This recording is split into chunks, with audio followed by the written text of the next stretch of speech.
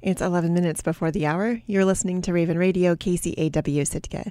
Today is Tuesday, September 13th, 2022. I'm Brooke Schaefer with Raven News.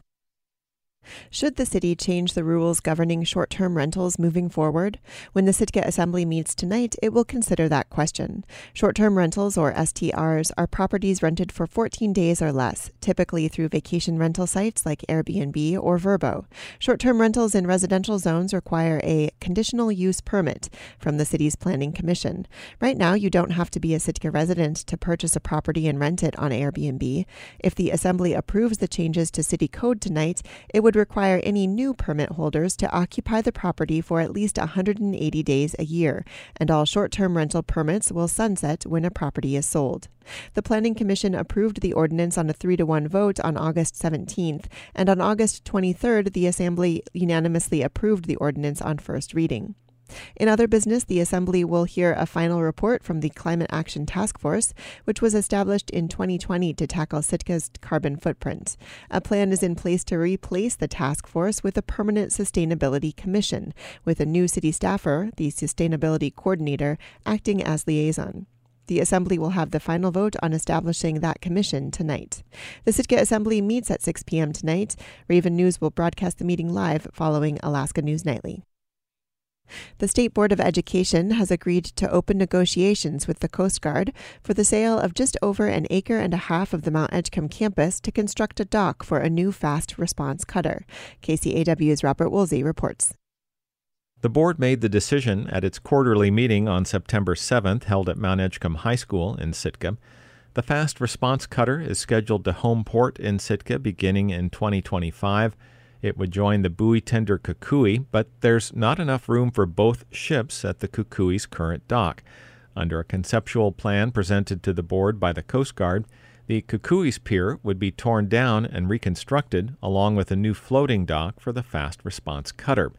The development requires the use of the upland property adjacent to the Kukui's present dock, primarily for parking, just across Seward Avenue from the Mount Edgecombe Aquatic Center.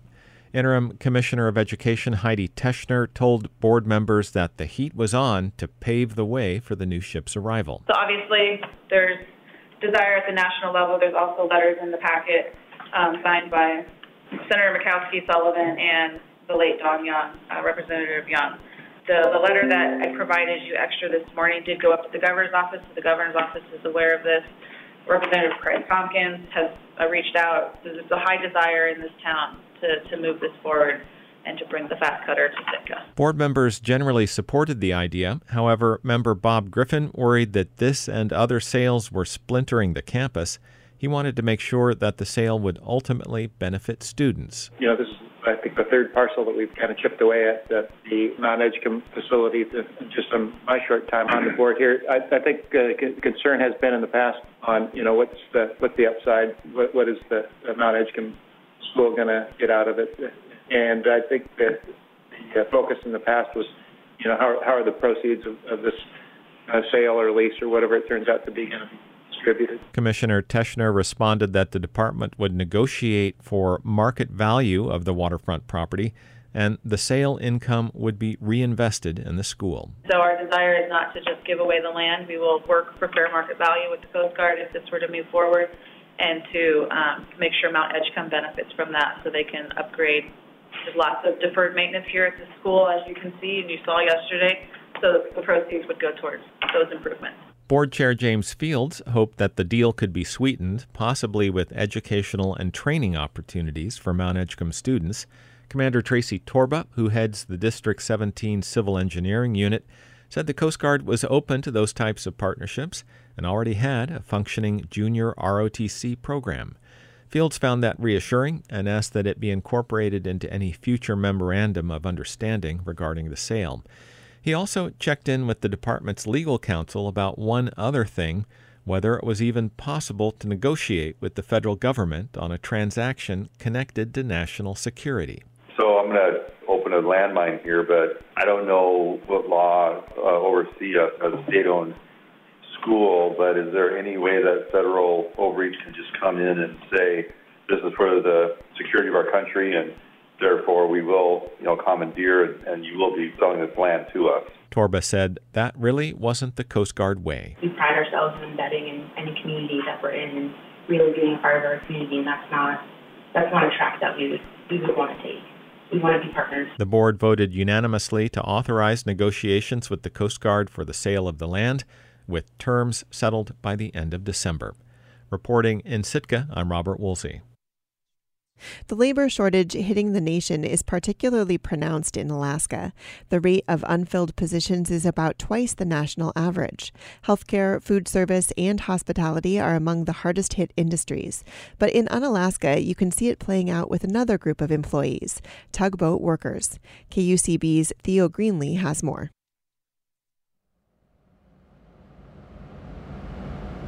You get about 25 feet on the stern and 15 feet up here on the bow, and the bow's coming out just a little bit ahead of the stern, okay?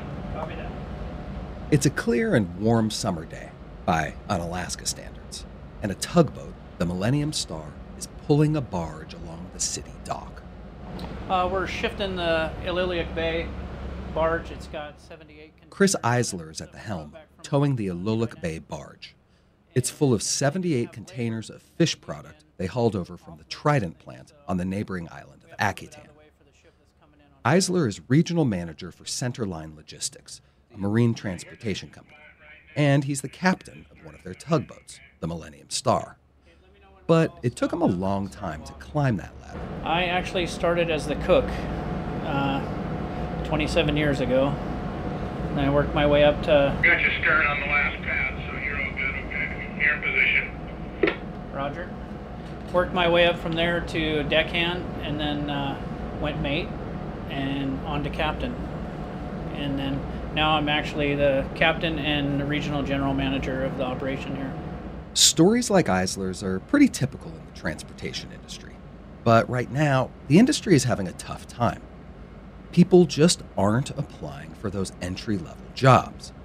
Eisler says they've had one opening for more than 4 months, and they've barely had a handful of applicants.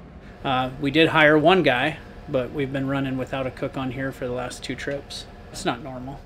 An entry-level job as a cook can start off at about $80,000, working around 6 months out of the year. Eisler says tons of people used to apply, but not these days. There just aren't people applying for jobs. Kimberly Cartagena works for the company that owns the Millennium Star, Centerline Logistics. They're among the top 3 petroleum transportation companies in the nation, with operations on the east and west coasts, the Gulf, Hawaii, Puerto Rico, the Panama Canal, and Alaska. No matter how many places we posted in, no matter how many places we go recruit from, there just aren't people applying for tugboat jobs. By now, the Great Resignation is old news. Millions of U.S. workers quit their jobs since the onset of the pandemic. But a recent study from the U.S. Chamber of Commerce suggests it's more of a great reshuffle. That's because most of the people who resigned are getting rehired somewhere else. And Cartagena definitely sees that. During the pandemic, a lot of people, they prioritize being with families. So for our particular operation, people live on the tugboat. So we lost them for various reasons during the pandemic. And some people just completely switched to a completely different industry. It's not hard to see why a lack of mariners can be a huge problem. If you don't have enough crew members, then the vessel can't move. That means a cruise ship can't get fuel, or a grocery store has empty shelves. Cartagena says it hasn't come to that yet, but they're relying on the existing crew to work more hours, longer shifts, and to run skeleton crews. While we have a shortage in people applying for the positions, we definitely have our long-term employees who have been here for so long and are helping us get through.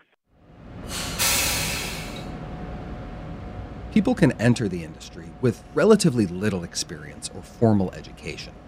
Someone fresh out of high school can earn their merchant mariner credential and start off on a career track. And that kind of accessibility has the Millennium Star crew getting creative. We've started going through our friends. Like, hey man, you want a freaking job? Go get your MMC and your TWIC card, He says another captain liked the work ethic of the person who was remodeling his bathroom. So he offered him a job. And so he said, hey, you should think about getting into the industry. And he got his TWIC card and got his MMC, and we're going through the hiring process with him now. So, yeah. In Unalaska, I'm Theo Greenley. The state's Bycatch Review Task Force is preparing its first recommendations. On a recent visit to Kodiak, Governor Mike Dunleavy said the group would make a series of preliminary proposals at its September 20th meeting in Anchorage. We're looking at the science, we're looking at all kinds of data, we're looking at how people catch fish, genetics, et cetera, et cetera. But hopefully in September we will have some recommendations, preliminary recommendations. The Alaska Bycatch Review Task Force was formed in November of last year to study bycatch, which is the incidental catch of non-target marine species, and its consequences in fisheries in state and federal waters. The group is composed of 13 members and divided into 4 subcommittees that have met monthly since January. Dunleavy said while September's meeting will include draft recommendations from the task force, he expects a final report sometime in November. I'm Brooke Schaefer, and this has been Raven News.